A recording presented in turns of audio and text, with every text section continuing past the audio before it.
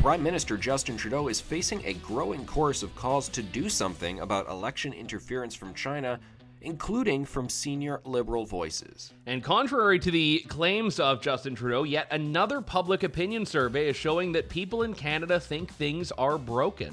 And a new Conservative political party is forming in Saskatchewan, determined to challenge the current governing party.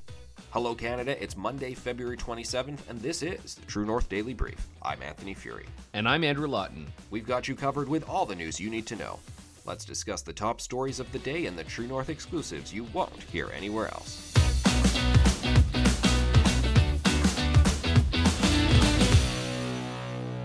Prime Minister Justin Trudeau appeared to think he could spin his way out of leaked CSIS documents that revealed details of Chinese Communist Party interference, including the revelation that Liberal MP Han Dong was picked by the Beijing regime as a preferred candidate and was the willing recipient of their support, although these are reports which Dong denies.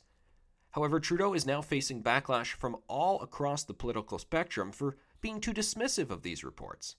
His own former top advisor, Gerald Butts, is now calling for an inquiry, telling Global News that, quote, some form of nonpartisan deep look has to happen here.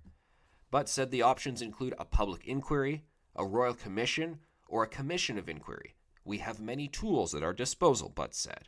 Now, Trudeau's office initially attempted to dismiss the leaked CSIS documents as full of, quote, inaccuracies, but it did little to temper people's frustrations with that news. Here's what David Mulroney, Canada's former ambassador to China, had to say on social media the other day. We should step back and think about People's Republic of China interference as an example of China's extraterritorial reach. Its ambition to extend its authority to areas that are currently the responsibility of political parties or various levels of government in Canada. Mulroney added, we should be very worried about the PM's muted response to these threats to our sovereignty, as if he's willing to cede some governing space to Beijing. You know, Andrew, I feel like Trudeau thinks and is acting like this is almost just a sort of partisan gaffe, a 24-hour news cycle thing, like when he says something embarrassing, and he just has to spin it back on the Conservatives to make it about them being bad guys or something, or he just has to wait it out. But I think this is really, to David Mulroney's point, a totally different ballgame here.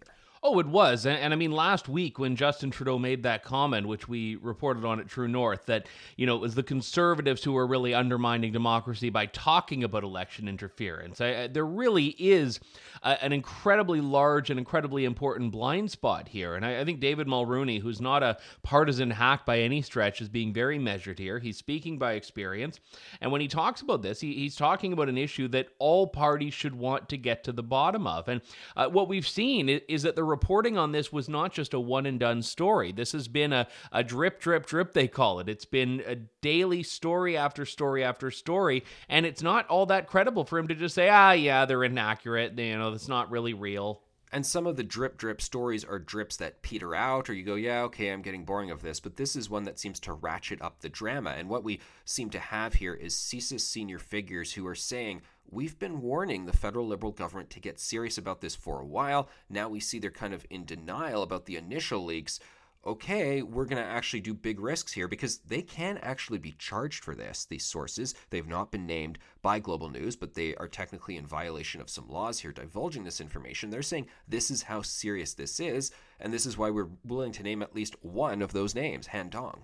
Yeah, and I think whistleblower protections are a very important aspect of this discussion. And if people start to see the government go into crackdown mode, which the language has kind of veered towards, it's going to, I would say, blow back even more on the government. No, certainly. I mean, Andrew, what do you think will happen next? There are 10 other names of members of parliament, or at least candidates for MPs, seeming to be in the broader GTA area who got support from China's Toronto consulate. Most of them are Liberals, although apparently 2 of them are Conservatives. I would like to know all these names, and I believe every member of the Canadian public has a right to know these names now. Yeah, I would agree. And if there's nothing to hide, then they shouldn't be worried about it. And I get why individual MPs that are implicated in this would not want their names to be thrown out there. But I also think at this point there is enough of a cloud over this that they should want to come out and front and center say, you know what, I'm one of these people. It's a big nothing burger, and here's why. And the fact that they're not doing that, I actually think speaks volumes here. Yeah, I saw Margaret McQuaig Johnston, who was a senior bureaucrat and now a noted expert on the China file. She posted that Han Dong at the House of Commons had been present for a number of votes on one day, so he was physically there able to vote on all of them. But when it came to a couple of motions on bringing Uyghurs to Canada who are being mistreated in China, he conveniently left the House of Commons to do that, suggesting that he's not just this sort of unwilling, passive recipient of Beijing's interference, but that he's in communication with them. That's the severity of the allegations here. Yeah, and the question you have to ask in situations like that is he under the influence of China, or does he have his own priorities that align with China's? Either way, it's a big problem for Canadians, and I think there needs to be some accountability there. A second survey this month has found that the majority of Canadians think things are broken. This is a contentious point between Pierre Poilievre and Justin Trudeau. The Abacus data survey released Thursday has found that 65% of Canadians agree it feels like many things in the country are broken, and in a number of areas across sectors. Respondents said the healthcare system was doing worse than a few years ago, about 66% of them. Just over half said air travel is broken. Government services, 50% of those said it was broken, and the education system and customer service as well. And one of the things that the public sector research director for Abacus, Richard Jenkins, said is that it's hard not to worry that there is a deep-seated potential for Canadians to get caught up in the Canada is broken narrative, unquote. Now, I think he's being a little bit generous to Trudeau there, because what he's actually saying is that there's a Canada is broken narrative rather than a simple reality that Canada is broken.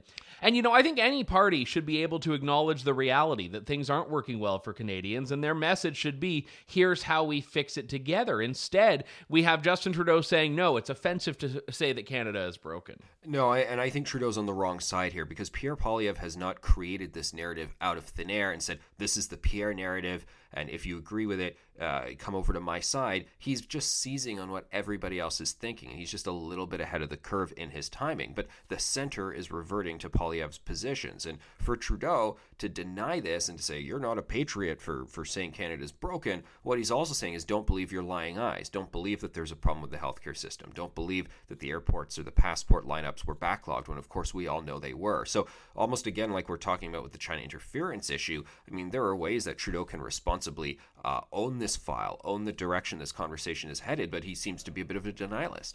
Yes, and look, the last few years was tremendously challenging on pretty much every institution around the world. So the idea of recognizing that things are broken is one of these issues that I don't believe is or should be partisan. Yet the Liberals' denial on this, as you say, and the pearl clutching about it, I really don't think is serving their interests well. Because, I've talked to people and I've experienced in my own life that all of these things, sometimes little things, sometimes big things that you're accustomed to functioning in a certain way just aren't. And I would love to see leaders that are not gaslighting the public into saying that these breakdowns have not happened and are not happening.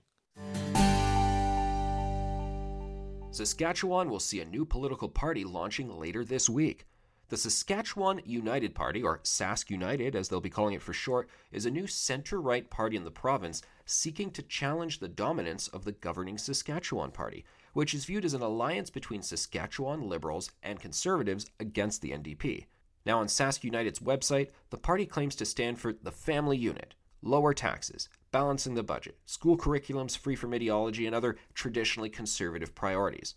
Furthermore, on Sask United's Twitter page, they have challenged digital ID, criticized the government for failing to address criminal violence, and advocated for reduction in the role of governing. The party is going to be led by former Saskatchewan Party MLA Nadine Wilson, who resigned from the governing party after a dispute regarding her vaccination status.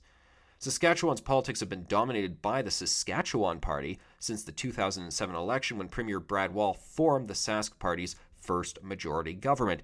And Andrew, this is all very interesting because when you mention Brad Wall, when you mention Scott Moe, I mean, they are generally considered among the centre-right movement to be true blue conservatives. There was always hope that perhaps Brad Wall would run for the federal conservative leadership and be a leader who can unite all of Canada, become a majority conservative prime minister. It seemed he was never interested in running for that, but one does not think traditionally that this is a movement that needs disruption because conservatives are unhappy with it. So what's happening here? Well, and I should say that there is mixed precedent on these conservative offshoot parties.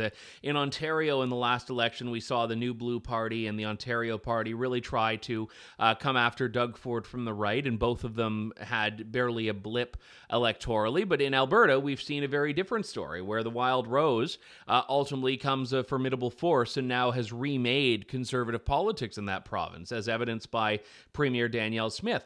So in Saskatchewan, it's a little bit of a different story because the governing party is a coalition of the old Liberal Party of Saskatchewan and the old PC Party of Saskatchewan. So it's kind of like the BC Liberals in that you have some of those capital L liberal influences there.